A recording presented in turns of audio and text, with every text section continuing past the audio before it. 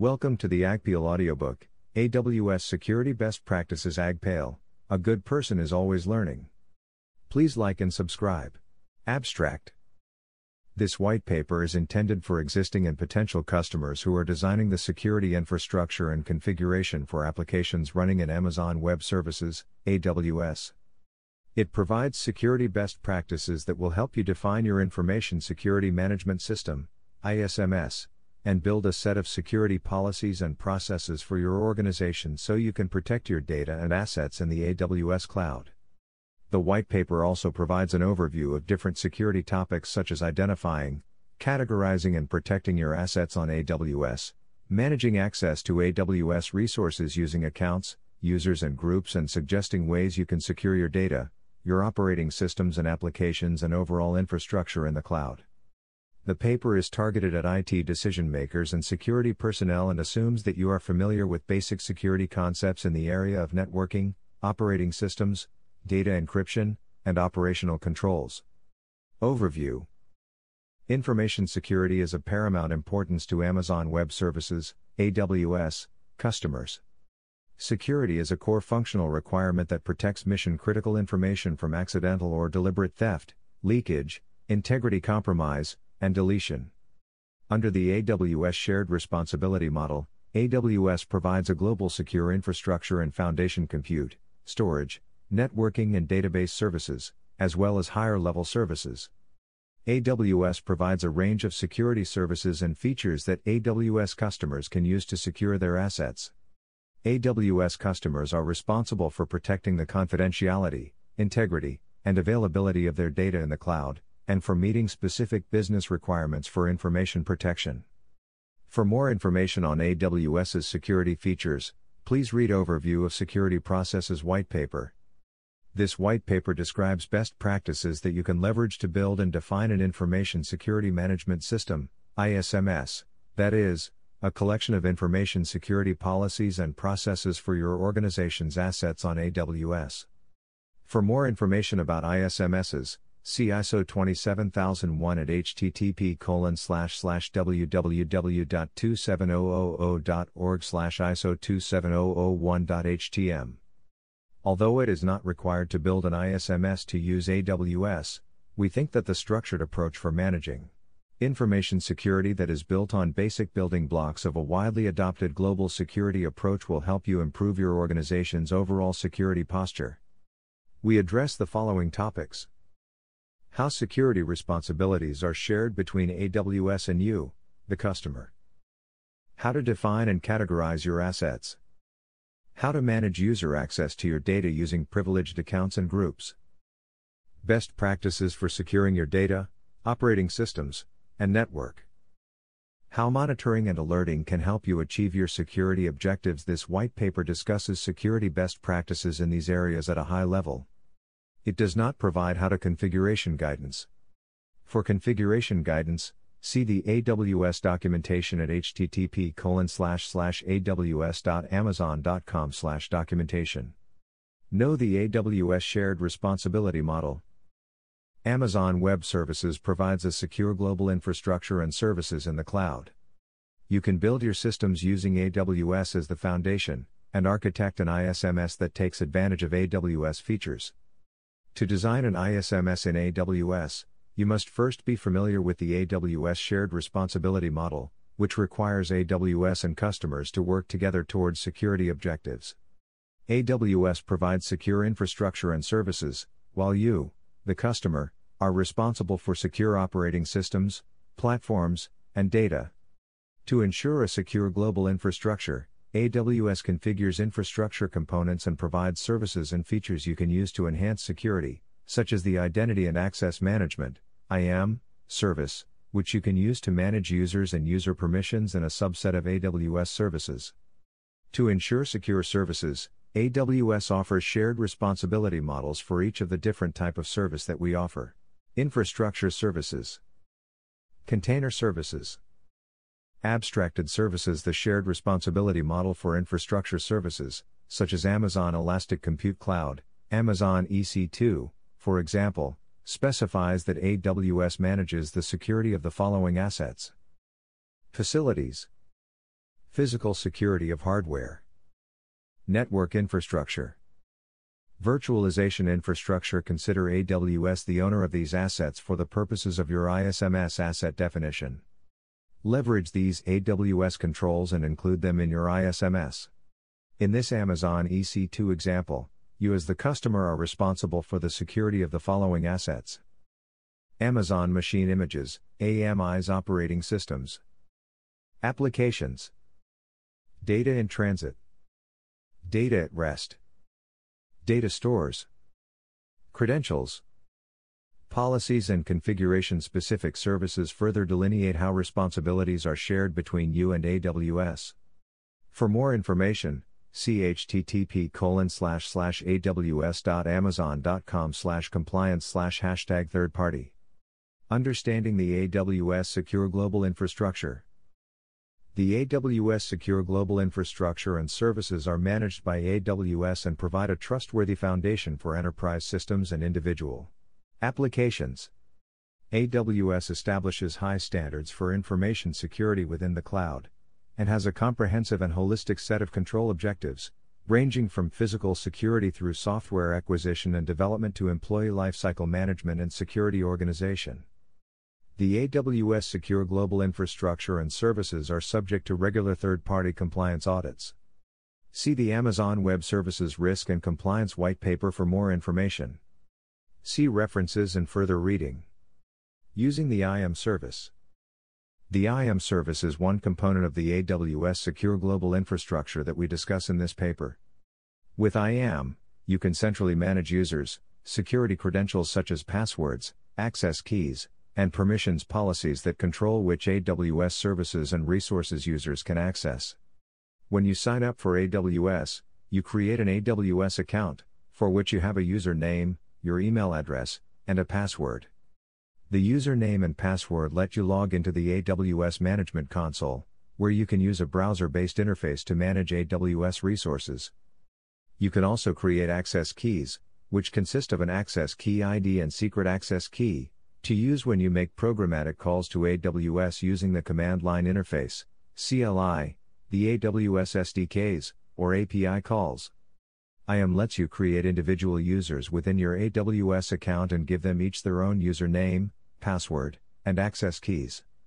Individual users can then log into the console using a URL that's specific to your account.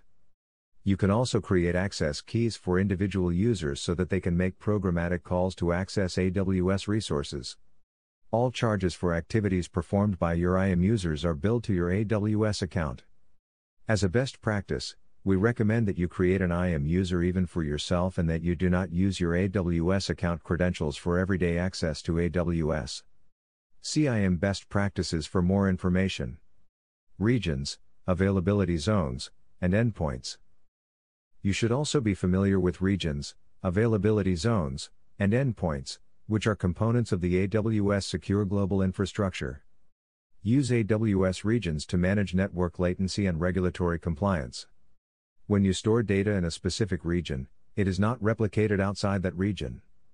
It is your responsibility to replicate data across regions, if your business needs require that. AWS provides information about the country, and, where applicable, the state where each region resides. You are responsible for selecting the region to store data with your compliance and network latency requirements in mind. Regions are designed with availability in mind and consist of at least two, often more, availability zones. Availability zones are designed for fault isolation. They are connected to multiple Internet Service Providers, ISPs, and different power grids. They are interconnected using high-speed links, so applications can rely on local area network, LAN, connectivity for communication between availability zones within the same region. You are responsible for carefully selecting the availability zones where your systems will reside. Systems can span multiple availability zones, and we recommend that you design your systems to survive temporary or prolonged failure of an availability zone in the case of a disaster. AWS provides web access to services through the AWS Management Console, available at and then through individual consoles for each service. AWS provides programmatic access to services through application programming interfaces, APIs, and command line interfaces, CLIs. Service endpoints, which are managed by AWS, provide management, backplane, access, sharing security responsibility for AWS services. AWS offers a variety of different infrastructure and platform services. For the purpose of understanding security and shared responsibility of these AWS services, let's categorize them in three main categories: infrastructure, container, and abstracted services. Each category comes with a slightly different security ownership model based on how you interact and access the functionality. Infrastructure services. This category includes compute services, such as Amazon EC2, and related services, such as Amazon Elastic Block Store, Amazon EBS, Autoscaling, and Amazon Virtual Private Cloud, Amazon VPC. With these services, you can architect and build a cloud infrastructure using technologies similar to and largely compatible with on-premises solutions. You control the operating system, and you configure and operate any identity management system that provides access to the user layer of the virtualization stack. Container services. Services in this category typically run on separate Amazon EC2 or other infrastructure instances, but sometimes you don't manage the operating system or the platform layer. AWS provides a managed service for these application containers. You are responsible for setting up and managing network controls, such as firewall rules, and for managing platform-level identity and access management separately from IAM. Examples of container services include Amazon Relational Database Services, Amazon RDS, Amazon Elastic MapReduce, Amazon EMR, and AWS Elastic Beanstalk. Abstracted services. This category includes high-level storage, database, and messaging services, such as Amazon Simple Storage Service, Amazon S3, Amazon Glacier, Amazon DynamoDB, Amazon Simple Queuing Service, Amazon SQS, and Amazon Simple Email Service, Amazon SES. These services abstract the platform or management layer on which you can build and operate cloud applications. You access the endpoints of these abstracted services using AWS APIs, and AWS manages the underlying service components or the operating system on which they reside. You share the underlying infrastructure, and abstracted services provide a multi-tenant platform which isolates your data in a secure fashion and provides for powerful integration with IAM. Let's dig a little deeper into the shared responsibility model for each service type. Shared responsibility model for infrastructure services. Infrastructure services, such as Amazon EC2, Amazon EBS, and Amazon VPC, run on top of the AWS global infrastructure. They vary in terms of availability and durability objectives but always operate within the specific region where they have been launched. You can build systems that meet availability objectives exceeding those of individual services from AWS by employing resilient components in multiple availability zones. Figure 1 depicts the building blocks for the shared responsibility model for infrastructure services. Building on the AWS Secure Global Infrastructure, you install and configure your operating systems and platforms in the AWS cloud just as you would do on premises in your own data centers. Then you install your applications on your platform. Ultimately, your data resides in and is managed by your own applications. Unless you have more stringent business or compliance requirements, you don't need to introduce additional layers of protection beyond those provided by the AWS Secure Global Infrastructure. For certain compliance requirements, you might require an additional layer of protection between the services from AWS and your operating systems and platforms, where your applications and data reside. You can impose additional controls, such as protection of data at rest, and protection of data in transit, or introduce a layer of opacity between services from AWS and your platform. The opacity layer can include data encryption, data integrity authentication, software and data signing, secure timestamping, and more. AWS provides technologies you can implement to protect data at rest and in transit. See the Managing OS Level Access to Amazon EC2 Instances and Secure Your Data sections in this white paper for more information. Alternatively, you might introduce your own data protection tools, or leverage AWS partner offerings. The previous section describes the ways in which you can manage access to resources that require authentication to AWS services. However, in order to access the operating system on your EC2 instances, you need a different set of credentials. In the shared responsibility model, you own the operating system credentials, but AWS helps you bootstrap the initial access to the operating system.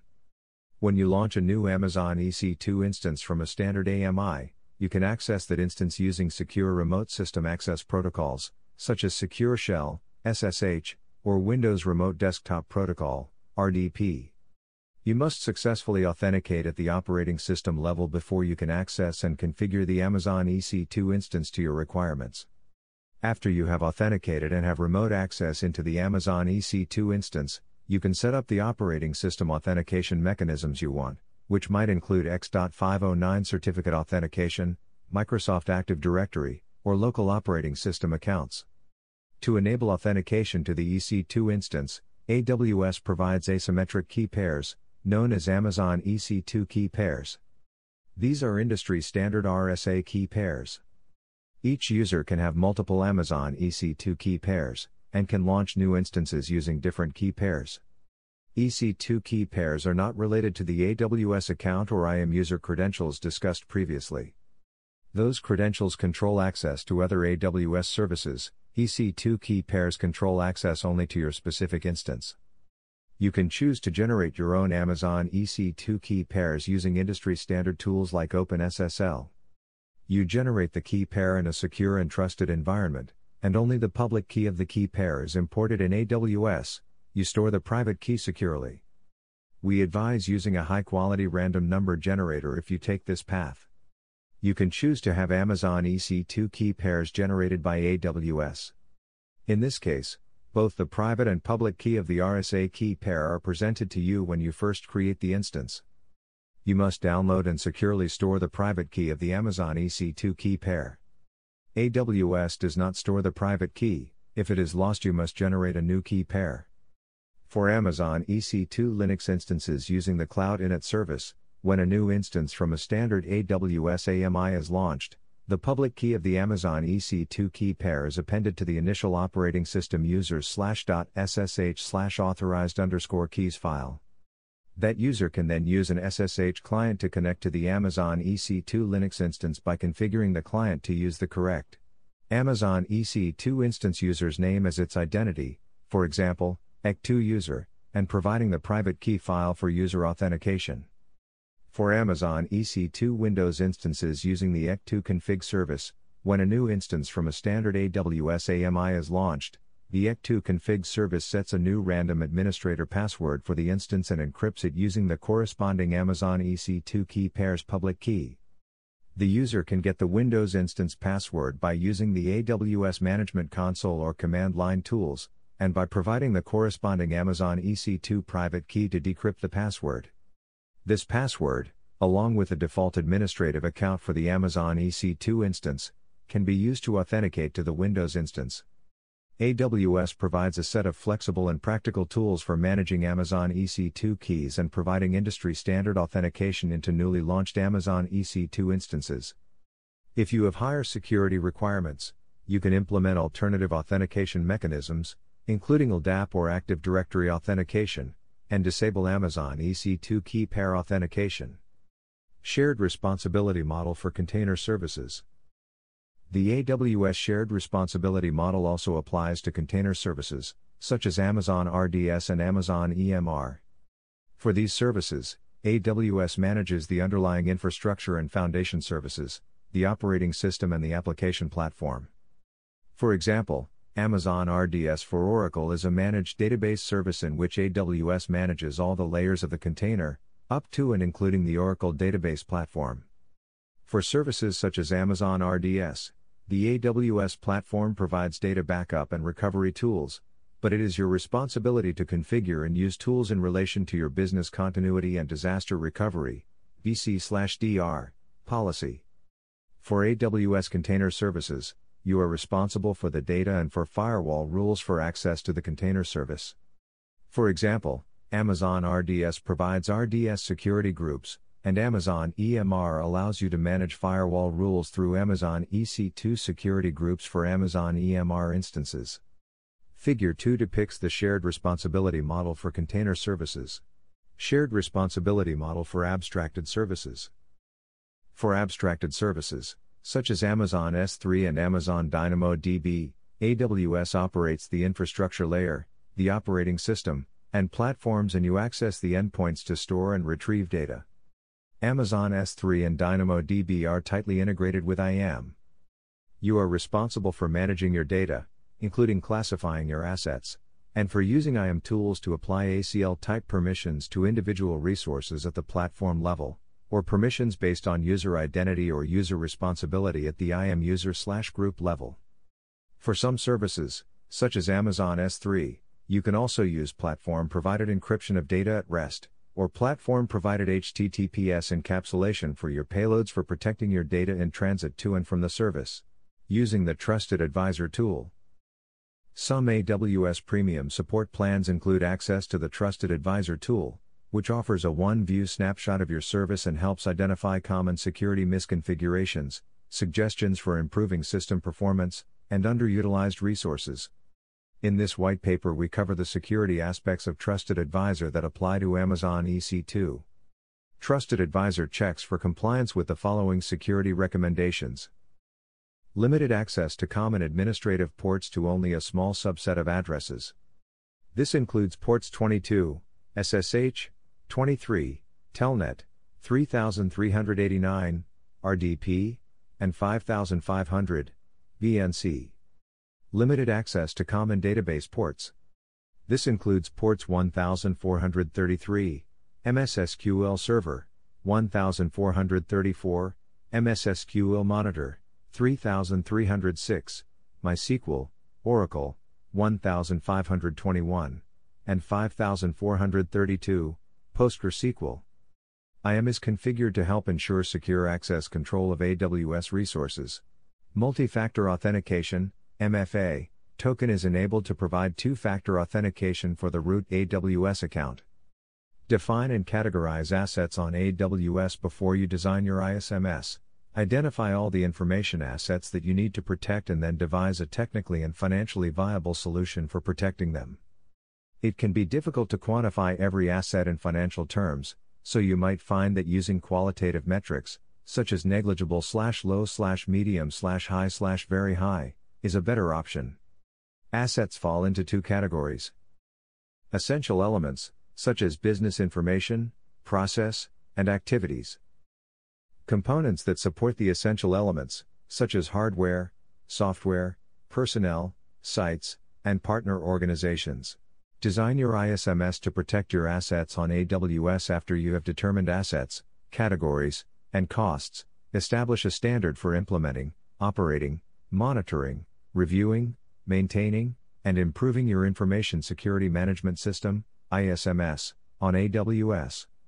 Security requirements differ in every organization, depending on the following factors: business needs and objectives, processes employed, size and structure of the organization. All these factors can change over time, so it is a good practice to build a cyclical process for managing all of this information. Table 2 suggests a phased approach to designing and building an ISMS in AWS. You might also find standard frameworks, such as ISO 27001, helpful with ISMS design and implementation. Manage AWS accounts, IAM users, groups, and roles. Ensuring that users have appropriate levels of permissions to access the resources they need, but no more than that, is an important part of every ISMS. You can use IAM to help perform this function. You create IAM users under your AWS account and then assign them permissions directly, or assign them to groups to which you assign permissions. Here's a little more detail about AWS accounts and IAM users. AWS account. This is the account that you create when you first sign up for AWS.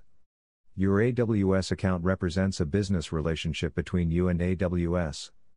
You use your AWS account to manage your AWS resources and services. AWS accounts have root permissions to all AWS resources and services, so they are very powerful. Do not use root account credentials for day-to-day interactions with AWS. In some cases, your organization might choose to use several AWS accounts, one for each major department, for example, and then create IAM users within each of the AWS accounts for the appropriate people and resources. IAM users.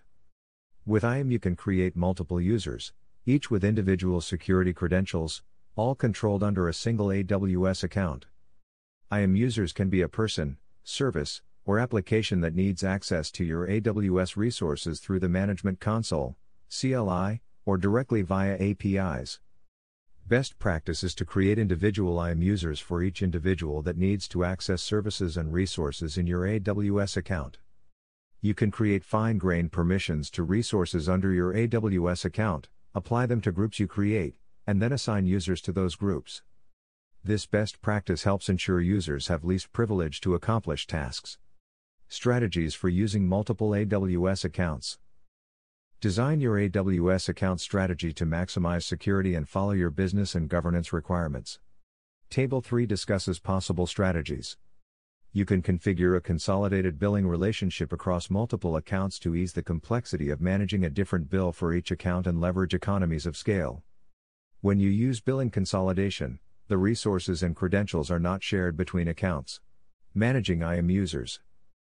IAM users with the appropriate level of permissions can create new IAM users, or manage and delete existing ones. This highly privileged IAM user can create a distinct IAM user for each individual, service, or application within your organization that manages AWS configuration or accesses AWS resources directly. We strongly discourage the use of shared user identities, where multiple entities share the same credentials. Managing IAM groups. IAM groups are collections of IAM users in one AWS account. You can create IAM groups on a functional, organizational, or geographic basis, or by project, or on any other basis where IAM users need to access similar AWS resources to do their jobs. You can provide each IAM group with permissions to access AWS resources by assigning one or more IAM policies. All policies assigned to an IAM group are inherited by the IAM users who are members of the group. For example, let's assume that IAM user John is responsible for backups within an organization, and needs to access objects in the Amazon S3 bucket called Archives. You can give John permissions directly so he can access the Archives bucket. But then your organization places Sally and Betty on the same team as John. While you can assign user permissions individually to John, Sally, and Betty to give them access to the Archives bucket, assigning the permissions to a group and placing John, Sally, and Betty in that group will be easier to manage and maintain. If additional users require the same access, you can give it to them by adding them to the group. When a user no longer needs access to a resource, you can remove them from the groups that provide access to that resource. IAM groups are a powerful tool for managing access to AWS resources. Even if you only have one user who requires access to a specific resource, as a best practice, you should identify or create a new AWS group for that access, and provision user access via group membership, as well as permissions and policies assigned at the group level. Managing AWS credentials. Each AWS account or IAM user is a unique identity and has unique long-term credentials. There are two primary types of credentials associated with these identities. 1. Those used for sign-in to the AWS Management Console and AWS portal pages, and 2. Those used for programmatic access to the AWS APIs. Understanding delegation using IAM roles and temporary security credentials. There are scenarios in which you want to delegate access to users or services that don't normally have access to your AWS resources. Table 6 below outlines common use cases for delegating such access. IAM roles and temporary security credentials address these use cases. An IAM role lets you define a set of permissions to access the resources that a user or service needs, but the permissions are not attached to a specific IAM user or group. Instead, IAM users, mobile and EC2 based applications, or AWS services, like Amazon EC2, can programmatically assume a role. Assuming the role returns temporary security credentials that the user or application can use to make for programmatic requests to AWS. These temporary security credentials have a configurable expiration and are automatically rotated. Using IAM roles and temporary security credentials means you don't always have to manage long-term credentials and IAM users for each entity that requires access to a resource. IAM roles for Amazon EC2. IAM roles for Amazon EC2 is a specific implementation of IAM roles that addresses the first use case in Table 6. In the following figure, A developer is running an application on an Amazon EC2 instance that requires access to the Amazon S3 bucket named Photos. An administrator creates the getPix role. The role includes policies that grant read permissions for the bucket and that allow the developer to launch the role with an Amazon EC2 instance. When the application runs on the instance, it can access the Photos bucket by using the role's temporary credentials. The administrator doesn't have to grant the developer permission to access the Photos bucket, and the developer never has to share credentials. 1. An administrator uses IAM to create the getPix role. In the role, the administrator uses a policy that specifies that only Amazon EC2 instances can assume the role and that specifies only read permissions for the Photos bucket. 2. A developer launches an Amazon EC2 instance and associates the getPix role with that instance. 3. When the application runs, it retrieves credentials from the instance metadata on the Amazon EC2 instance. 4. Using the role credentials, the application accesses the photo bucket with read-only permissions. Cross-account access. You can use IAM roles to address the second use case in Table 6 by enabling IAM users from another AWS account to access resources within your AWS account. This process is referred to as cross-account access. Cross-account access lets you share access to your resources with users in other AWS accounts. To establish cross-account access, in the trusting account, Account A, you create an IAM policy that grants the trusted account, Account B, access to specific resources. Account B can then delegate this access to its IAM users. Account B cannot delegate more access to its IAM users than the permissions that it has been granted by Account A. Identity Federation. You can use IAM roles to address the third use case in Table 6 by creating an identity broker that sits between your corporate users and your AWS resources to manage the authentication and authorization process without needing to recreate all your users as IAM users in AWS. 1. The enterprise user accesses the identity broker application. 2.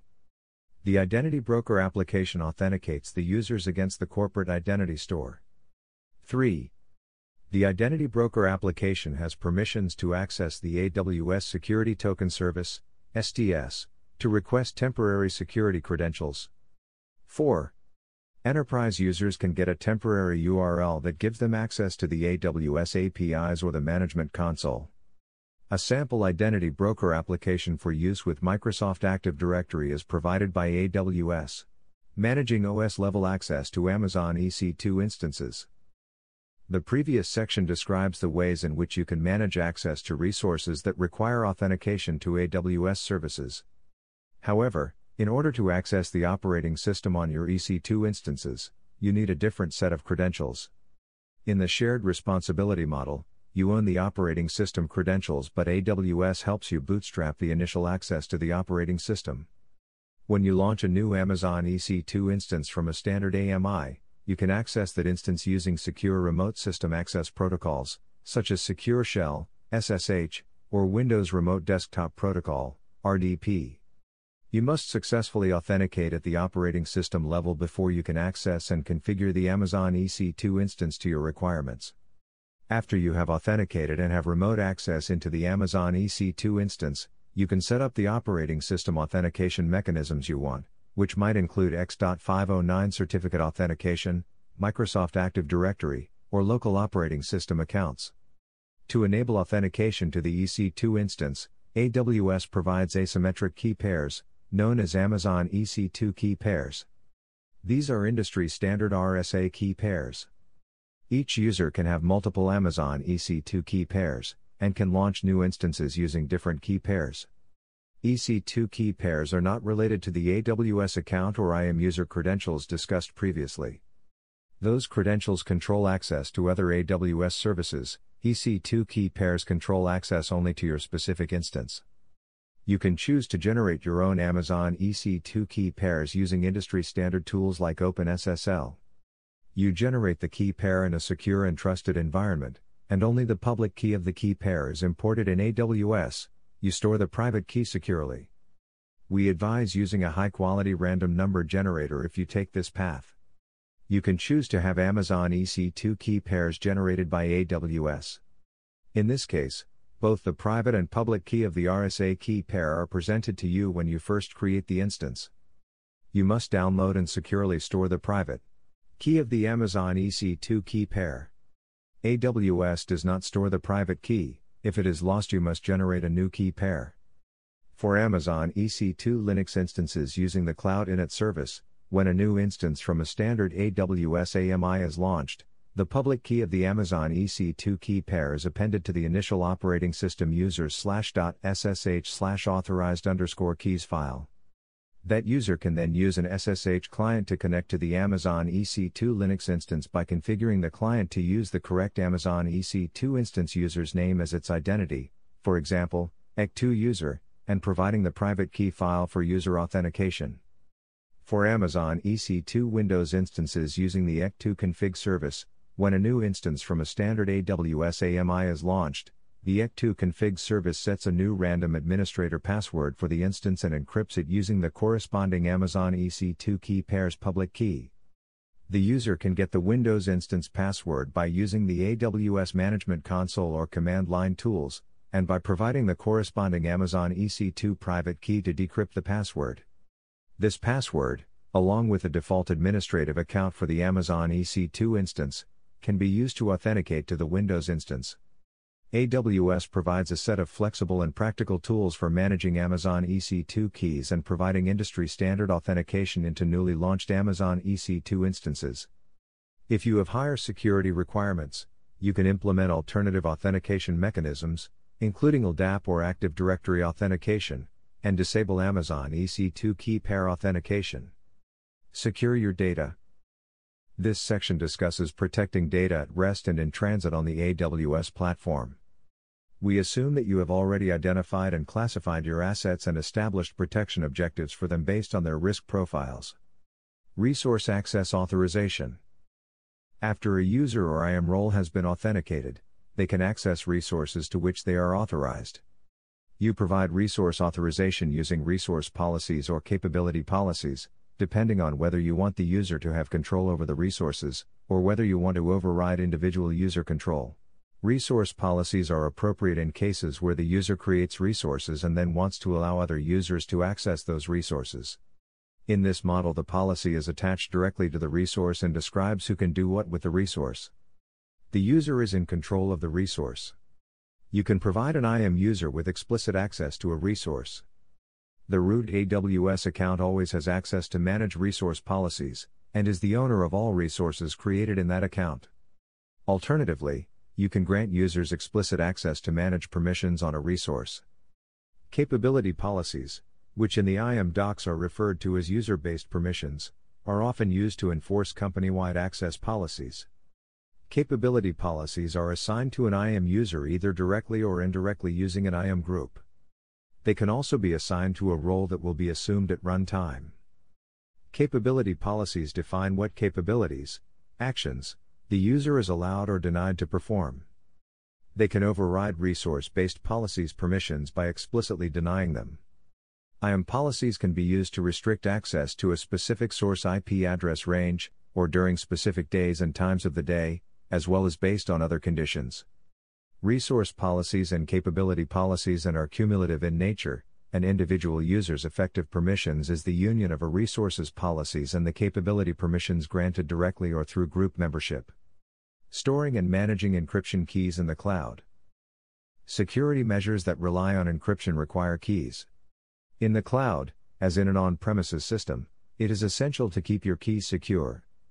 You can use existing processes to manage encryption keys in the cloud, or you can leverage server-side encryption with AWS key management and storage capabilities.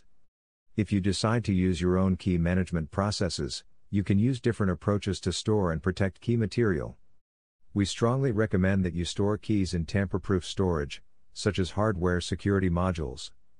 Amazon Web Services provides an HSM service in the cloud, known as AWS Cloud HSM. Alternatively, you can use HSMs that store keys on premises, and access them over secure links, such as IPsec virtual private networks, VPNs, to Amazon VPC, or AWS Direct Connect with IPsec. You can use on-premises HSMs or Cloud HSM to support a variety of use cases and applications, such as database encryption, digital rights management, DRM, and public key infrastructure, PKI, including authentication and authorization, document signing, and transaction processing. Cloud HSM currently uses Luna SA HSMs from SafeNet. The Luna SA is designed to meet Federal Information Processing Standard, FIPS, 140-2 and Common Criteria EAL4+ standards, and supports a variety of industry standard cryptographic algorithms. When you sign up for Cloud HSM, you receive dedicated single-tenant access to Cloud HSM appliances. Each appliance appears as a resource in your Amazon VPC. You, not AWS, initialize and manage the cryptographic domain of the Cloud HSM. The cryptographic domain is a logical and physical security boundary that restricts access to your keys. Only you can control your keys and operations performed by the Cloud HSM.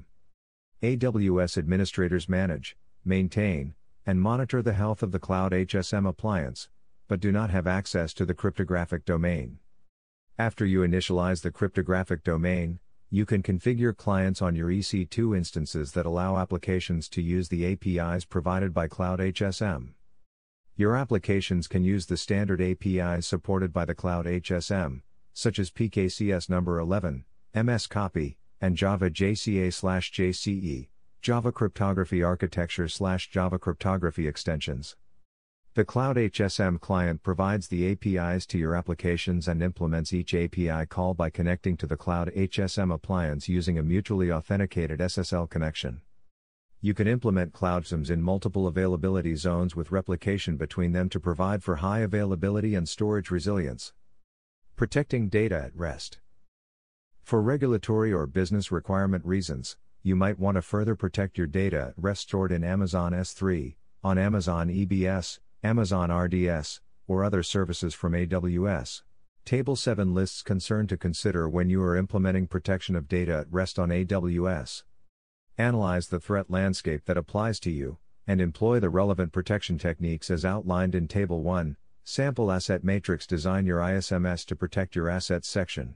The following sections describe how you can configure different services from AWS to protect data at rest. Protecting data at rest on Amazon S3. Amazon S3 provides a number of security features for protection of data at rest, which you can use or not depending on your threat profile. Table 8 summarizes these features. Amazon EBS is the AWS Abstract Block Storage Service. You receive each Amazon EBS volume in raw, unformatted mode, as if it were a new hard disk. You can partition the Amazon EBS volume, create software RAID arrays, format the partitions with any file system you choose, and ultimately protect the data on the Amazon EBS volume. All of these decisions and operations on the Amazon EBS volume are opaque to AWS operations. You can attach Amazon EBS volumes to Amazon EC2 instances. Table 9 summarizes features for protecting Amazon EBS data at rest with the operating system running on an Amazon EC2 instance. Protecting data at rest on Amazon RDS. Amazon RDS leverages the same secure infrastructure as Amazon EC2. You can use the Amazon RDS service without additional protection, but if you require encryption or data integrity authentication of data at rest for compliance or other purposes, you can add protection at the application layer, or at the platform layer using SQL cryptographic functions. You could add protection at the application layer, for example, using a built-in encryption function that encrypts all sensitive database fields, using an application key, before storing them in the database. The application can manage keys by using symmetric encryption with PKI infrastructure or other asymmetric key techniques to provide for a master encryption key. You could add protection at the platform using MySQL cryptographic functions, which can take the form of a statement like the following. Platform-level encryption keys would be managed at the application level, like application-level encryption keys. Table 10 summarizes Amazon RDS platform-level protection options. Note that SQL range queries are no longer applicable to the encrypted portion of the data. This query, for example, would not return the expected results for names like John, Jonathan, and Joan if the contents of column customer first name is encrypted at the application or platform layer. Direct comparisons, such as the following, would work and return the expected result for all fields where customer first name matches John exactly. Range queries would also work on fields that are not encrypted. For example, a date field in a table could be left unencrypted so that you could use it in range queries. One-way functions are a good way to obfuscate personal identifiers, such as social security numbers or equivalent personal IDs where they are used as unique identifiers.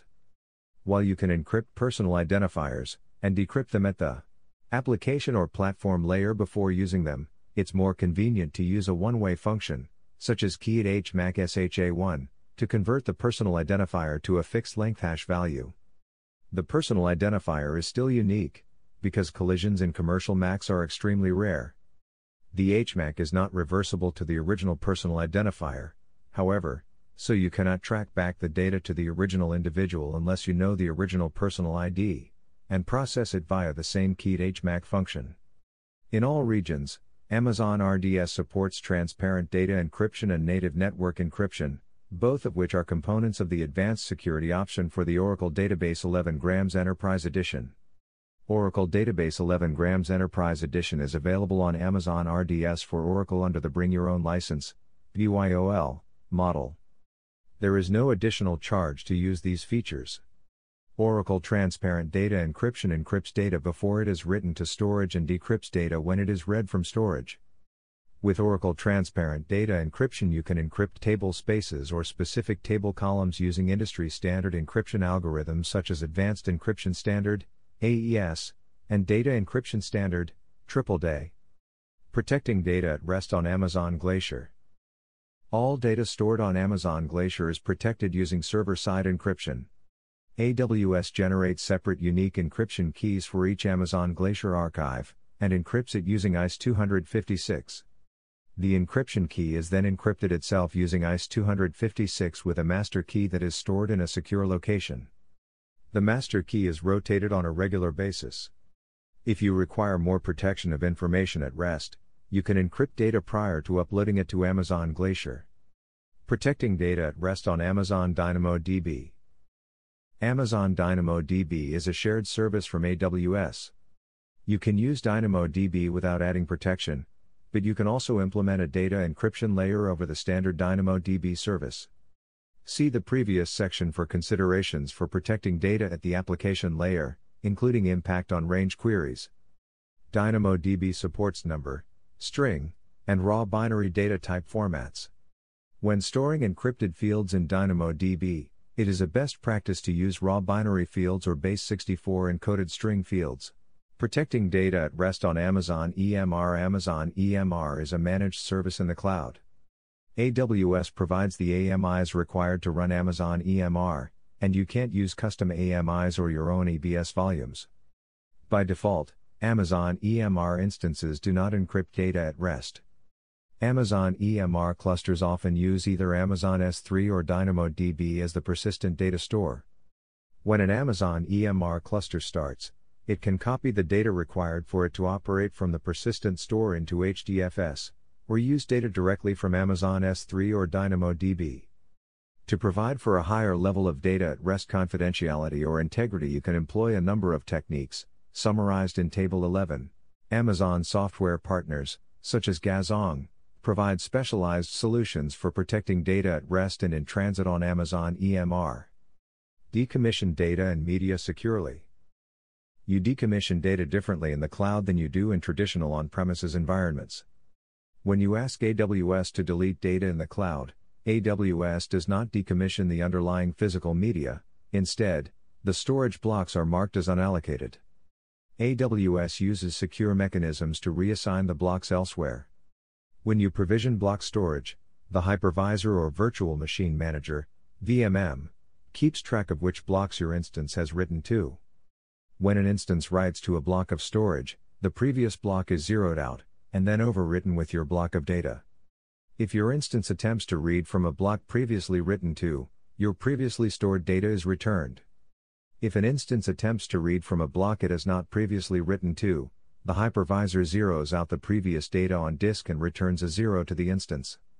When AWS determines that media has reached the end of its useful life, or it experiences a hardware fault, AWS follows the techniques detailed in Department of Defense, DoD, 5220.22m, National Industrial Security Program Operating Manual, or NIST SP 800-88, Guidelines for Media Sanitization, to destroy data as part of the decommissioning process.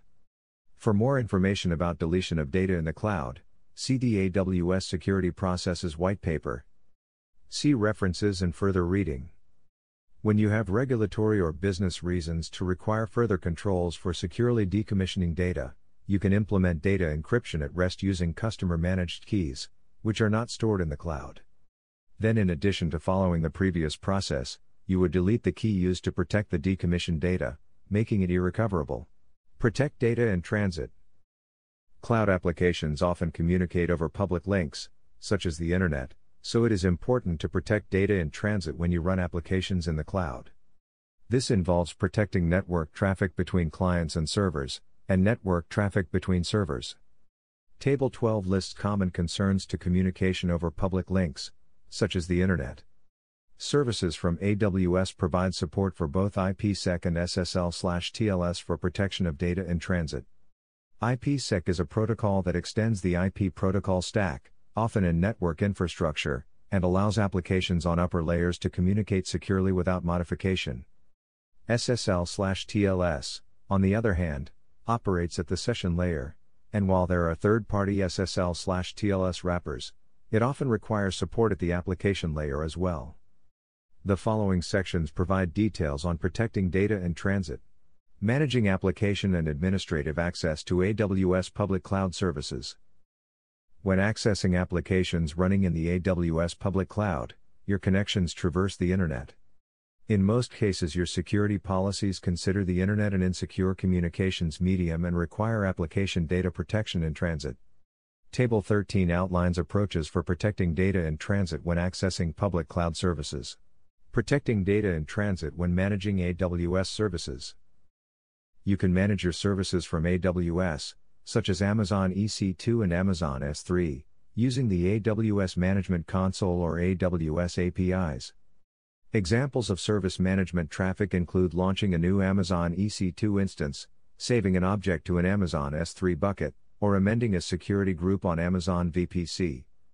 The AWS Management Console uses SSL/TLS between the client browser and console service endpoints to protect AWS service management traffic. Traffic is encrypted, data integrity is authenticated, and the client browser authenticates the identity of the console service endpoint by using an X.509 certificate. After an SSL/TLS session is established between the client browser and the console service endpoint, all subsequent HTTP traffic is protected within the SSL/TLS session. You can alternatively use AWS APIs to manage services from AWS either directly from applications or third-party tools, or via SDKs, or via AWS command line tools. AWS APIs are web services, REST, over HTTPS. SSL/TLS sessions are established between the client and the specific AWS service endpoint, depending on the APIs used, and all subsequent traffic, including the REST envelope and user payload, is protected within the SSL/TLS session. Protecting data in transit to Amazon S3. Like AWS service management traffic, Amazon S3 is accessed over HTTPS. This includes all Amazon S3 service management requests as well as user payload, such as the contents of objects being stored/retrieved from Amazon S3, and associated metadata. When the AWS Service Console is used to manage Amazon S3, an SSL/TLS secure connection is established between the client browser and the Service Console endpoint. All subsequent traffic is protected within this connection. When Amazon S3 APIs are used directly or indirectly, an SSL/TLS connection is established between the client and the Amazon S3 endpoint, and then all subsequent HTTP and user payload traffic is encapsulated within the protected session. Protecting data in transit to Amazon RDS. If you're connecting to Amazon RDS from Amazon EC2 instances in the same region, you can rely on the security of the AWS network, but if you're connecting from the Internet, you might want to use SSL/TLS for additional protection. SSL/TLS provides peer authentication via server X.509 certificates, data integrity authentication, and data encryption for the client-server connection. SSL/TLS is currently supported for connections to Amazon RDS MySQL and Microsoft SQL instances. For both products, Amazon Web Services provides a single self-signed certificate associated with the MySQL or Microsoft SQL listener. You can download the self-signed certificate and designate it as trusted. This provides for peer identity authentication and prevents man-in-the-middle or identity spoofing attacks on the server side. SSL/TLS provides for native encryption and data integrity authentication of the communications channel between the client and the server.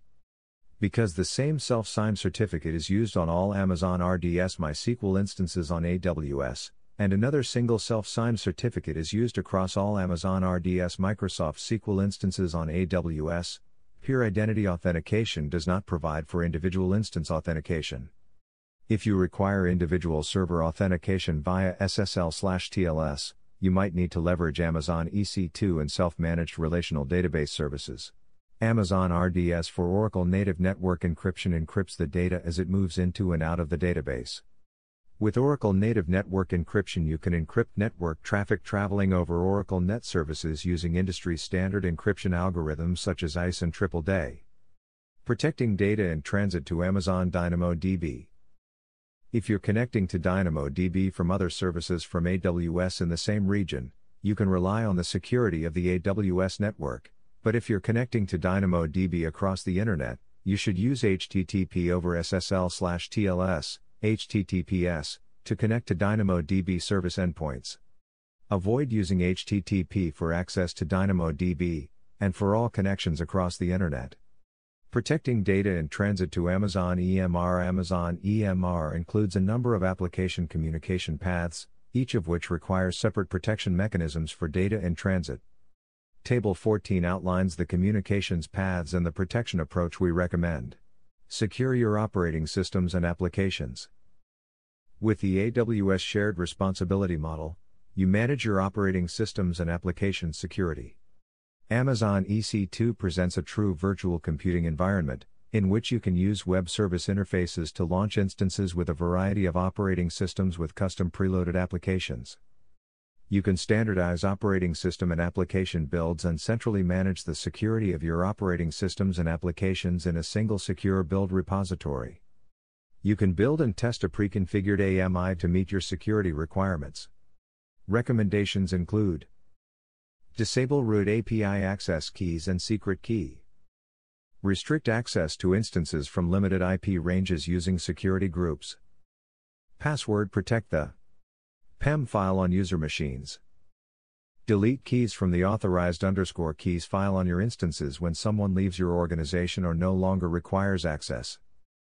Rotate credentials, DB, access keys. Regularly run least privilege checks using IAM-User Access Advisor and IAM-User Last Used Access Keys.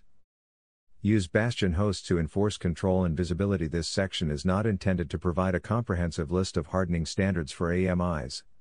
Sources of industry-accepted system hardening standards include, but are not limited to, Center for Internet Security, CIS International Organization for Standardization, ISO Sysadmin Audit Network Security, SANS, Institute. National Institute of Standards Technology, NIST. We recommend that you develop configuration standards for all system components. Ensure that these standards address all known security vulnerabilities and are consistent with industry-accepted system hardening standards. If a published AMI is found to be in violation of best practices, or poses a significant risk to customers running the AMI, AWS reserves the right to take measures to remove the AMI from the public catalog and notify the publisher and those running the AMI of the findings. Creating custom AMIs. You can create your own AMIs that meet the specific requirements of your organization and publish them for internal, private, or external, public, use. As a publisher of an AMI, you are responsible for the initial security posture of the machine images that you use in production. The security controls you apply on the AMI are effective at a specific point in time, they are not dynamic. You can configure private AMIs in any way that meets your business needs and does not violate the AWS Acceptable Use Policy. For more information, see the Amazon Web Services Acceptable Use Policy http://aws.amazon.com/up/. Users who launch from AMIs, however, might not be security experts, so we recommend that you meet certain minimum security standards. Before you publish an AMI, make sure that the published software is up to date with relevant security patches and perform the cleanup and hardening tasks listed in Table 15. Tables 16 and 17 list additional operating system-specific cleanup tasks. Table 16 lists the steps for securing Linux AMIs. Table 17 lists the steps for securing Windows AMIs. Bootstrapping. After the hardened AMI is instantiated, you can still amend and update security controls by using bootstrapping applications. Common bootstrapping applications include Puppet, Chef, Capistrano, Cloud Init and CFN Init. You can also run custom bootstrapping Bash or Microsoft Windows PowerShell scripts without using third-party tools. Here are a few bootstrap actions to consider. Security software updates install the latest patches, service packs, and critical updates beyond the patch level of the AMI. Initial application patches install application level updates, beyond the current application level build as captured in the AMI. Contextual data and configuration enables instances to apply configurations specific to the environment in which they are being launched production, test, or DMZ/internal, for example. Register instances with remote security monitoring and management systems. Managing patches. You are responsible for patch management for your AMIs and live instances. We recommend that you institutionalize patch management and maintain a written procedure. While you can use third-party patch management systems for operating systems and major applications, it is a good practice to keep an inventory of all software and system components, and to compare the list of security patches installed on each system to the most recent vendor security patch list, to verify that current vendor patches are installed. Implement processes to identify new security vulnerabilities and assign risk rankings to such vulnerabilities. At a minimum, rank the most critical, highest risk vulnerabilities as high. Controlling security for public AMIs. Take care that you don't leave important credentials on AMIs when you share them publicly. For more information, see this tutorial on how to securely share and use public AMIs, http://aws.amazon.com/articles/01558282732194000. Protecting your system from malware. Protect your systems in the cloud as you would protect a conventional infrastructure from threats such as viruses, worms, trojans, rootkits, botnets, and spam. It's important to understand the implications of a malware infection to an individual instance, as well as to the entire cloud system. When a user wittingly or unwittingly executes a program on a Linux or Windows system, the executable assumes the privileges of that user, or in some cases, impersonates another user. The code can carry out any action that the user who launched it has permissions for. Users must ensure that they only execute trusted code. If you execute a piece of untrusted code on your system, it's no longer your system, it belongs to someone else. If a superuser or a user with administrative privileges executes an untrusted program, the system on which the program was executed can no longer be trusted. Malicious code might change parts of the operating system, install a rootkit, or establish backdoors for accessing the system. It might delete data or compromise data integrity, or compromise the availability of services, or disclose information in a covert or overt fashion to third parties. Consider the instance on which the code was executed to be infected. If the infected instance is part of a single sign-on environment, or if there is an implicit trust model for access between instances, the infection can quickly spread beyond the individual instance into the entire system and beyond. An infection of this scale can quickly lead to data leakage, data and service compromise, and it can erode the company's reputation. It might also have direct financial consequences, if, for example, it compromises services to third parties or overconsumes cloud resources. You must manage the threat of malware. Table 18 outlines some common approaches to malware protection. If an instance is infected, antivirus software might be able to detect the infection and remove the virus. We recommend the most secure and widely recommended approach, which is to save all the system data, then reinstall all the systems, platforms, and application executables from a trusted source, and then restore the data only from backup. Mitigating compromise and abuse. AWS provides a global infrastructure for customers to build solutions on, many of which face the Internet.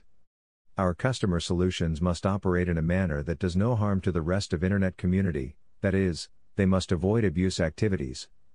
Abuse activities are externally observed behaviors of AWS customers' instances or other resources that are malicious, offensive, illegal, or could harm other Internet sites. AWS works with you to detect and address suspicious and malicious activities from your AWS resources. Unexpected or suspicious behaviors from your resources can indicate that your AWS resources have been compromised, which signals potential risks to your business.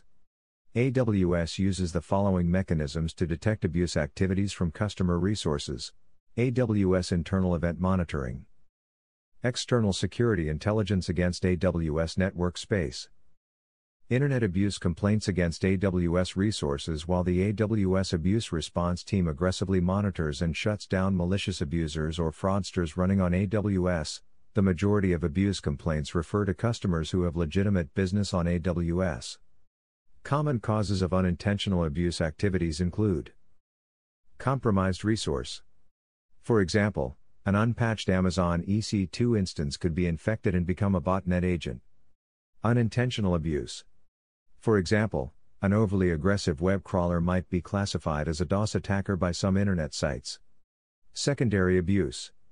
For example, an end user of the service provided by an AWS customer might post malware files on a public Amazon S3 bucket. False complaints. Internet users might mistake legitimate activities for abuse. AWS is committed to working with AWS customers to prevent, detect, and mitigate abuse, and to defend against future reoccurrences. When you receive an AWS abuse warning, your security and operational staffs must immediately investigate the matter. Delay can prolong the damage to other Internet sites and lead to reputation and legal liability for you. More importantly, the implicated abuse resource might be compromised by malicious users, and ignoring the compromise could magnify damages to your business. Malicious, illegal, or harmful activities that use your AWS resources violate the AWS Acceptable Use Policy and can lead to account suspension. For more information, see the Amazon Web Services Acceptable Use Policy http://aws.amazon.com/up/. It is your responsibility to maintain a well-behaved service as evaluated by the Internet community. If an AWS customer fails to address reported abuse activities, AWS will suspend the AWS account to protect the integrity of the AWS platform and the Internet community. Table 19 lists best practices that can help you respond to abuse incidents, using additional application security practices. Here are some additional general security best practices for your operating systems and applications. Always change vendor-supplied defaults before creating new AMIs or prior to deploying new applications, including but not limited to passwords, Simple Network Management Protocol, SNMP, community strings, and security configuration. Remove or disable unnecessary user accounts. Implement a single primary function per Amazon EC2 instance to keep functions that require different security levels from coexisting on the same server. For example, implement web servers, database servers, and DNS on separate servers. Enable only necessary and secure services, protocols, daemons, etc., as required for the functioning of the system. Disable all non-essential services, because they increase the security risk exposure for the instance, as well as the entire system. Disable or remove all unnecessary functionality, such as scripts, drivers, features, subsystems, EBS volumes, and unnecessary web servers. Configure all services with security best practices in mind. Enable security features for any required services, protocols, or daemons. Choose services such as SSH, which have built-in security mechanisms for user/peer authentication, encryption and data integrity authentication, over less secure equivalents such as Telnet. Use SSH for file transfers, rather than insecure protocols like FTP.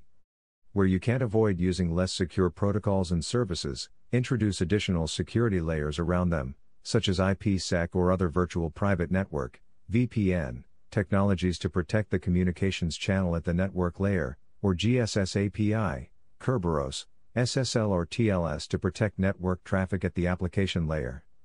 While security governance is important for all organizations, it is a best practice to enforce security policies. Wherever possible, configure your system security parameters to comply with your security policies and guidelines to prevent misuse. For administrative access to systems and applications, encrypt all non-console administrative access using strong cryptographic mechanisms.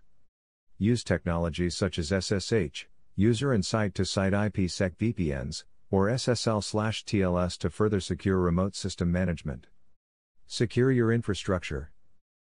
This section provides recommendations for securing infrastructure services on the AWS platform. Using Amazon Virtual Private Cloud, VPC. With Amazon Virtual Private Cloud, VPC, you can create private clouds within the AWS public cloud. Each customer Amazon VPC uses IP address space, allocated by customer. You can use private IP addresses, as recommended by RFC 1918, for your Amazon VPCs, building private clouds and associated networks in the cloud that are not directly routable to the Internet. Amazon VPC provides not only isolation from other customers in the private cloud, it provides Layer 3, network layer IP routing, isolation from the Internet as well. Table 20 lists options for protecting your applications in Amazon VPC. You can leverage Amazon VPC IPsec or VPC AWS Direct Connect to seamlessly integrate on-premises or other hosted infrastructure with your Amazon VPC resources in a secure fashion. With either approach, IPsec connections protect data in transit, while BGP on IPsec or AWS Direct Connect links integrate your Amazon VPC and on-premises routing domains for transparent integration for any application, even applications that don't support native network security mechanisms. Although VPC IPsec provides industry standard and transparent protection for your applications, you might want to use additional levels of protection mechanisms, such as SSL/TLS over VPC IPsec links. For more information, please refer to the Amazon VPC Connectivity Options White Paper. Using security zoning and network segmentation. Different security requirements mandate different security controls. It is a security best practice to segment infrastructure into zones that impose similar security controls. While most of the AWS underlying infrastructure is managed by AWS operations and security teams, you can build your own overlay infrastructure components. Amazon VPCs, subnets, routing tables, segmented/zoned applications and custom service instances such as user repositories, DNS, and time servers supplement the AWS managed cloud infrastructure. Usually, network engineering teams interpret segmentation as another infrastructure design component and apply network-centric access control and firewall rules to manage access.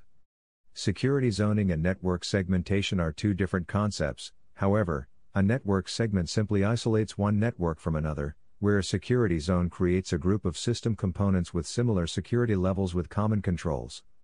On AWS, you can build network segments using the following access control methods. Using Amazon VPC to define an isolated network for each workload or organizational entity. Using security groups to manage access to instances that have similar functions and security requirements. Security groups are stateful firewalls that enable firewall rules in both directions for every allowed and established TCP session or UDP communications channel. Using network access control lists, NACLs, that allow stateless management of IP traffic. NACLs are agnostic of TCP and UDP sessions, but they allow granular control over IP protocols, for example GRE, IPsec ESB, ICMP, as well as control on a per source/destination IP address and port for TCP and UDP. NACLs work in conjunction with security groups, and can allow or deny traffic even before it reaches the security group. Using host-based firewalls to control access to each instance. Creating a threat protection layer in traffic flow and enforcing all traffic to traverse the zone. Applying access control at other layers, for example. Applications and services. Traditional environments require separate network segments representing separate broadcast entities to route traffic via a central security enforcement system such as a firewall. The concept of security groups in the AWS cloud makes this requirement obsolete. Security groups are a logical grouping of instances, and they also allow the enforcement of inbound and outbound traffic rules on these instances regardless of the subnet where these instances reside. Creating a security zone requires additional controls per network segment, and they often include Shared Access Control, a central identity and access management (IDAM) system. Note that although federation is possible, this will often be separate from IAM. Shared audit logging. Shared logging is required for event analysis and correlation, and tracking security events. Shared data classification. See Table 1, Sample Asset Matrix. Design your ISMS to protect your assets section for more information. Shared management infrastructure. Various components, such as antivirus/anti-spam systems, patching systems, and performance monitoring systems. Shared security, confidentiality/integrity, requirements often considered in conjunction with data classification. To assess your network segmentation and security zoning requirements, answer the following questions. Do I control interzone communication? Can I use network segmentation tools to manage communications between security zones A and B? Usually access control elements such as security groups, ACLs, and network firewalls should build the walls between security zones. Amazon VPCs by default builds interzone isolation walls. Can I monitor interzone communication using an IDS/IPS/DLP/SIEM/NVAD system, depending on business requirements? Blocking access and managing access are different terms. The porous communication between security zones mandates sophisticated security monitoring tools between zones. The horizontal scalability of AWS instances makes it possible to zone each instance at the operating systems level and leverage host-based security monitoring agents. Can I apply per zone access control rights? One of the benefits of zoning is controlling egress access. It is technically possible to control access by resources such as Amazon S3 and Amazon SMS resources policies. Can I manage each zone using dedicated management channel/roles? Role-based access control for privileged access is a common requirement. You can use IAM to create groups and roles on AWS to create different privilege levels. You can also mimic the same approach with application and system users. One of the new key features of Amazon VPC-based networks is support for multiple Elastic Network interfaces. Security engineers can create a management overlay network using dual-homed instances. Can I apply per-zone confidentiality and integrity rules? Per-zone encryption, data classification, and DRM simply increase the overall security posture. If the security requirements are different per security zone, then the data security requirements must be different as well. And it is always a good policy to use different encryption options with rotating keys on each security zone. AWS provides flexible security zoning options. Security engineers and architects can leverage the following AWS features to build isolated security zones/segments on AWS per Amazon VPC access control. Per subnet access control. Per security group access control. Per instance access control, host-based per Amazon VPC routing block. Per resource policies, S3/SNS/SMS per zone IAM policies. Per zone log management. Per zone IAM users, administrative users. Per zone log feed. Per zone administrative channels, roles, interfaces, management consoles. Per zone AMIs. Per zone data storage resources, Amazon S3 buckets or Glacier archives. Per zone user directories. Per zone applications/application controls with Elastic Cloud Infrastructure and automated deployment. You can apply the same security controls across all AWS regions. Repeatable and uniform deployments improve your overall security posture. Strengthening network security. Following the shared responsibility model, AWS configures infrastructure components such as data center networks, routers, switches, and firewalls in a secure fashion. You are responsible for controlling access to your systems in the cloud and for configuring network security within your Amazon VPC, as well as secure inbound and outbound network traffic. While applying authentication and authorization for resource access is essential, it doesn't prevent adversaries from acquiring network-level access and trying to impersonate authorized users. Controlling access to applications and services based on network locations of the user provides an additional layer of security. For example, a web-based application with strong user authentication could also benefit from an IP address-based firewall that limits source traffic to a specific range of IP addresses, and an intrusion prevention system to limit security exposure and minimize the potential attack surface for the application. Best practices for network security in the AWS cloud include the following. Always use security groups. They provide stateful firewalls for Amazon EC2 instances at the hypervisor level. You can apply multiple security groups to a single instance, and to a single NE. Augment security groups with network ACLs.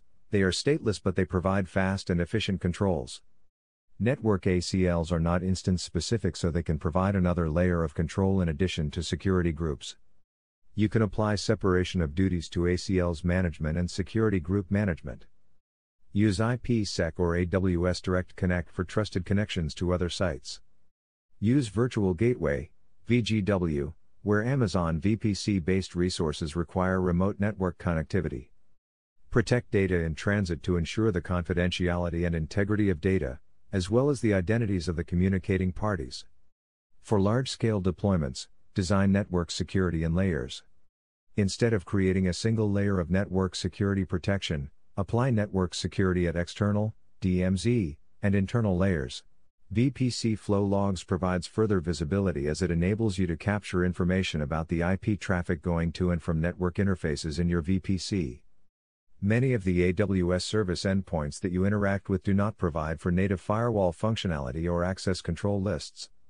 AWS monitors and protects these endpoints with state-of-the-art network and application-level control systems. You can use IAM policies to restrict access to your resources based on the source IP address of the request. Securing periphery systems, user repositories, DNS, NTP.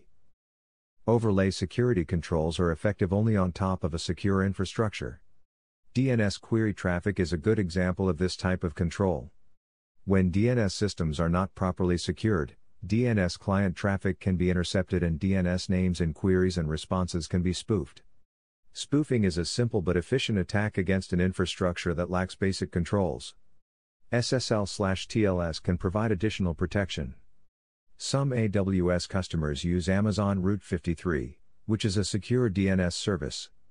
If you require internal DNS, you can implement a custom DNS solution on Amazon EC2 instances. DNS is an essential part of the solution infrastructure, and as such becomes a critical part of your security management plan.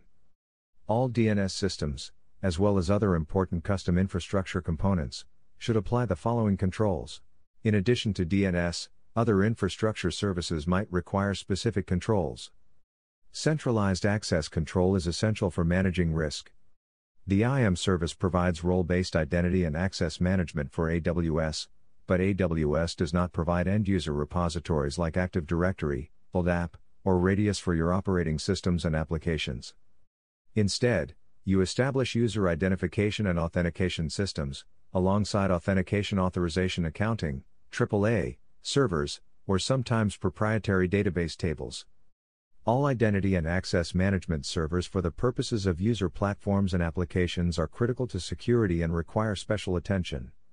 Time servers are also critical custom services. They are essential in many security-related transactions, including log timestamping and certificate validation. It is important to use a centralized time server and synchronize all systems with the same time server.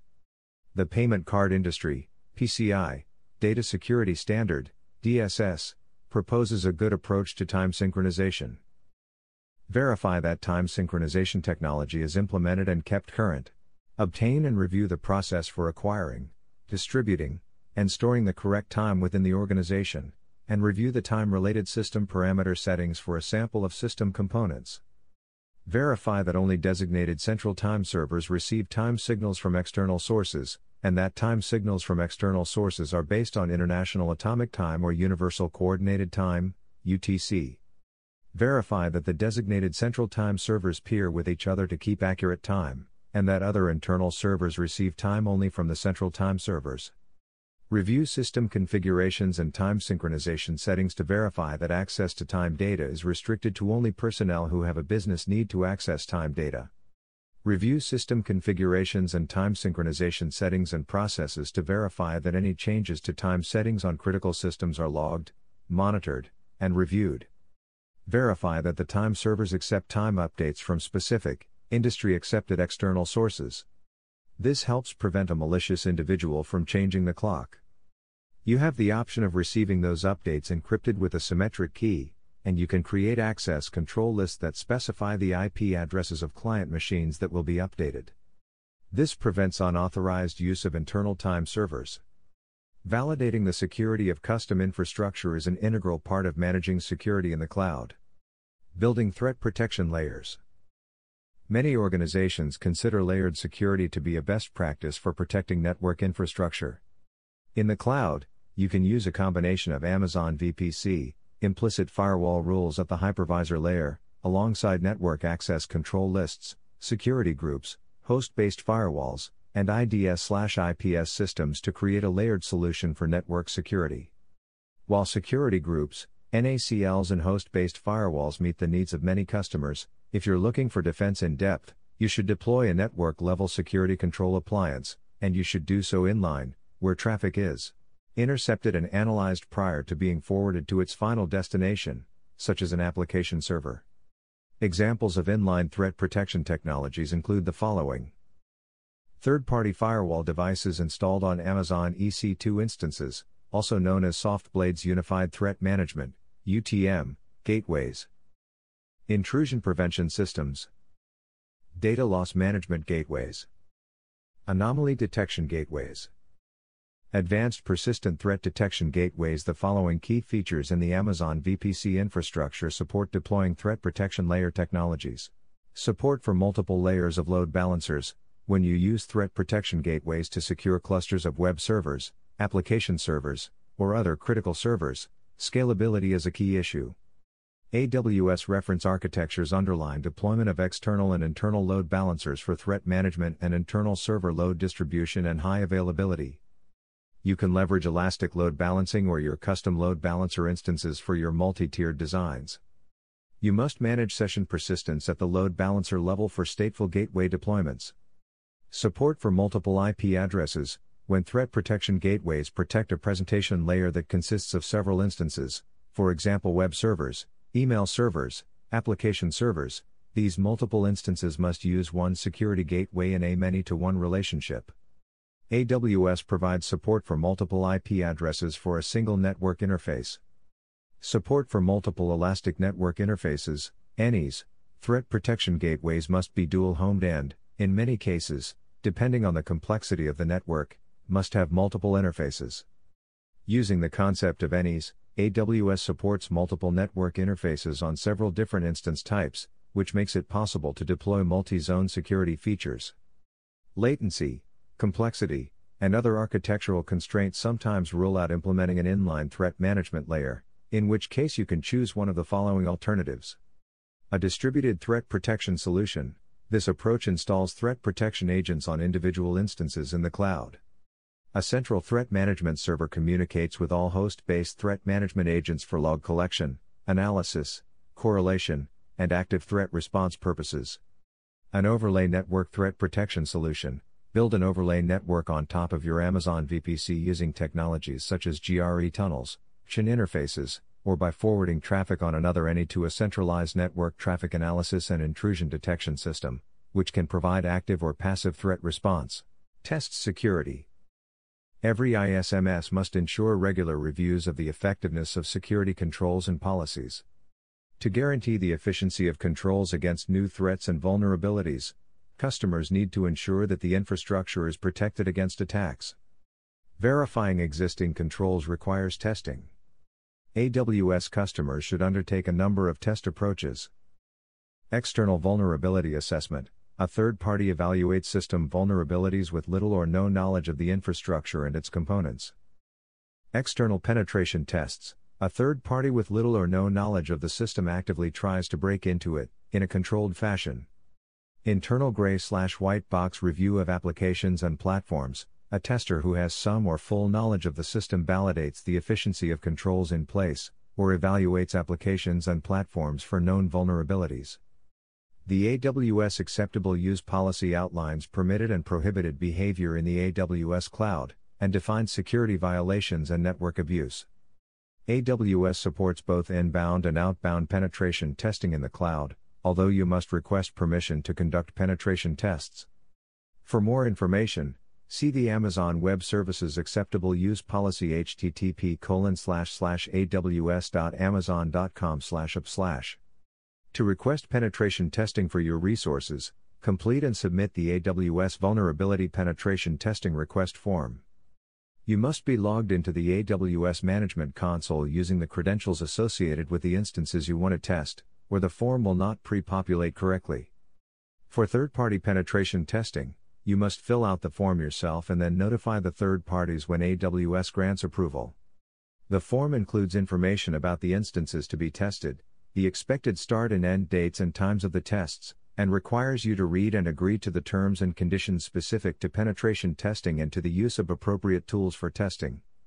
AWS policy does not permit testing of M1.small or T1.micro instance types. After you submit the form, you will receive a response confirming receipt of the request within 1 business day. If you need more time for additional testing, you can reply to the authorization email asking to extend the test period. Each request is subject to a separate approval process. Managing metrics and improvement measuring control effectiveness is an integral process to each ISMS. Metrics provide visibility into how well controls are protecting the environment. Risk management often depends on qualitative and quantitative metrics. Table 22 outlines measurement and improvement best practices. Mitigating and protecting against DOS and DDoS attacks. Organizations running Internet applications recognize the risk of being the subject of denial of service, DOS, or distributed denial of service, DDoS, attacks by competitors, activists, or individuals. Risk profiles vary depending on the nature of business, recent events, the political situation, as well as technology exposure. Mitigation and protection techniques are similar to those used on premises. If you're concerned about DOS/DDoS attack protection and mitigation, we strongly advise you to enroll in AWS Premium Support Services, so that you can proactively and reactively involve AWS support services in the process of mitigating attacks, or containing ongoing incidents in your environment on AWS. Some services, such as Amazon S3, use a shared infrastructure, which means that multiple AWS accounts access and store data on the same set of Amazon S3 infrastructure components. In this case, a DOS/DDoS attack on abstracted services is likely to affect multiple customers. AWS provides both mitigation and protection controls for DOS/DDoS on abstracted services from AWS to minimize the impact to you in the event such an attack. You are not required to provide additional DOS/DDoS protection of such services, but we do advise that you follow best practices outlined in this white paper. Other services, such as Amazon EC2, use shared physical infrastructure, but you are expected to manage the operating system, platform, and customer data. For such services, we need to work together to provide for effective DDoS mitigation and protection. AWS uses proprietary techniques to mitigate and contain DOS/DDoS attacks to the AWS platform.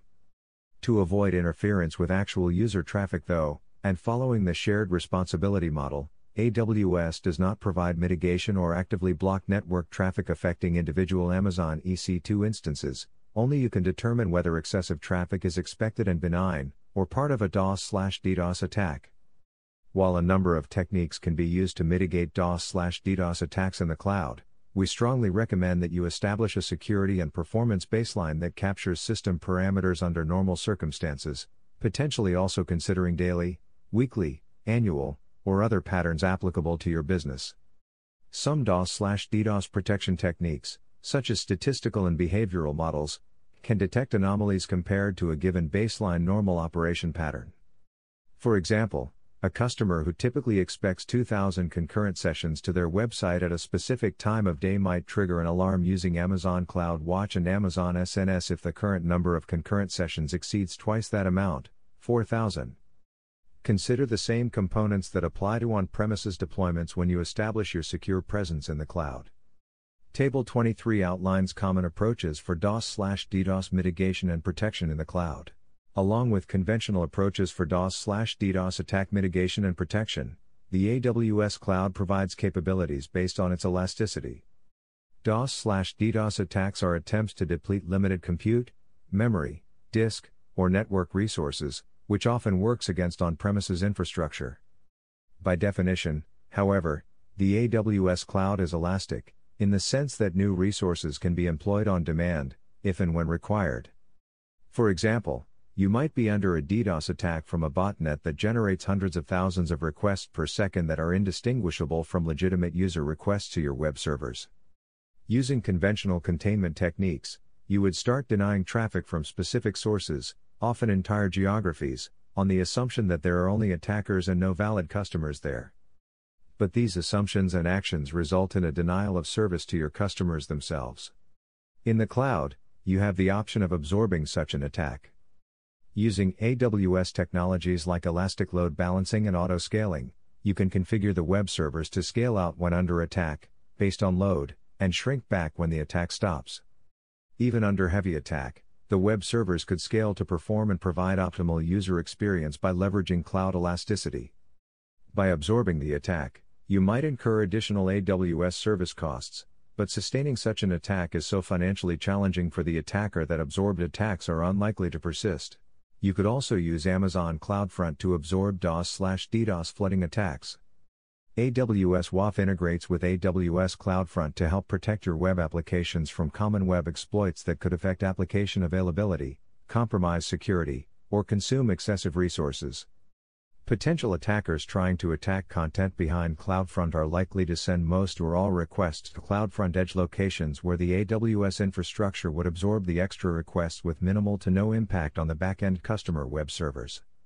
Again, there would be additional AWS service charges for absorbing the attack, but you should weigh this against the costs the attacker would incur in order to continue the attack as well. In order to effectively mitigate, contain, and generally manage your exposure to DOS/DDoS attacks, you should build a layered defense model, as outlined elsewhere in this document. Manage security monitoring, alerting, audit, trail, and incident response. The shared responsibility model requires you to monitor and manage your environment at the operating system and higher layers. You probably already do this on premises or in other environments, so you can adapt your existing processes, tools, and methodologies for use in the cloud. For extensive guidance on security monitoring, see the ENISA Procure Secure white paper, which outlines the concepts of continuous security monitoring in the cloud. See references and further reading. Security monitoring starts with answering the following questions. What parameters should we measure? How should we measure them? What are the thresholds for these parameters? How will escalation processes work? Where will data be kept? Perhaps the most important question you must answer is, what do I need to log? We recommend configuring the following areas for logging and analysis. Actions taken by any individual with root or administrative privileges. Access to all audit trails. Invalid logical access attempts. Use of identification and authentication mechanisms. Initialization of audit logs. Creation and deletion of system-level objects when you design your log file. Keep the considerations in Table 24 in mind. You might have multiple sources of security logs. Various network components such as firewalls, IDP, DLP, AV systems, the operating system, platforms, and applications will generate log files. Many will be related to security, and those need to be part of the log file strategy. Others, which are not related to security, are better excluded from the strategy. Logs should include all user activities, exceptions, and security events, and you should keep them for a predetermined time for future investigations. To determine which log files to include, answer the following questions. Who are the users of the cloud systems? How do they register? How do they authenticate? How are they authorized to access resources? Which applications access cloud systems? How do they get credentials? How do they authenticate? And how they are authorized for such access? Which users have privileged access, administrative level access, to AWS infrastructure, operating systems, and applications? How do they authenticate? How are they authorized for such access? Many services provide built-in access control audit trails. For example, Amazon S3 and Amazon EMR provide such logs, but in some cases, your business requirements for logging might be higher than what's available from the native service log. In such cases, consider using a privilege escalation gateway to manage access control logs and authorization. When you use a privilege escalation gateway, you centralize all access to the system via a single, clustered, gateway. Instead of making direct calls to the AWS infrastructure, your operating systems or applications, all requests are performed by proxy systems that act as trusted intermediaries to the infrastructure. Often such systems are required to provide or do the following. Automated password management for privileged access. Privileged access control systems can rotate passwords and credentials based on given policies automatically using built-in connectors from Microsoft Active Directory, Unix, LDAP, MySQL, etc. Regularly run least privilege checks using AWS IAM User Access Advisor and AWS IAM User Last Used Access Keys. User authentication on the front end and delegated access to services from AWS on the back end, typically a website that provides single sign-on for all users. Users are assigned access privileges based on their authorization profiles. A common approach is using token-based authentication for the website and acquiring click-through access to other systems allowed in the user's profile. Tamper-proof audit trail storage of all critical activities. Different sign-on credentials for shared accounts. Sometimes multiple users need to share the same password. A privilege escalation gateway can allow remote access without disclosing the shared account. Restrict leapfrogging or remote desktop hopping by allowing access only to target systems. Manage commands that can be used during sessions. For interactive sessions like SSH or appliance management, or AWS CLI, such solutions can enforce policies by limiting the range of available commands and actions. Provide audit trail for terminals and GUI-based sessions for compliance and security-related purposes. Log everything and alert based on given threshold for the policies. Using change management logs. By managing security logs, you can also track changes.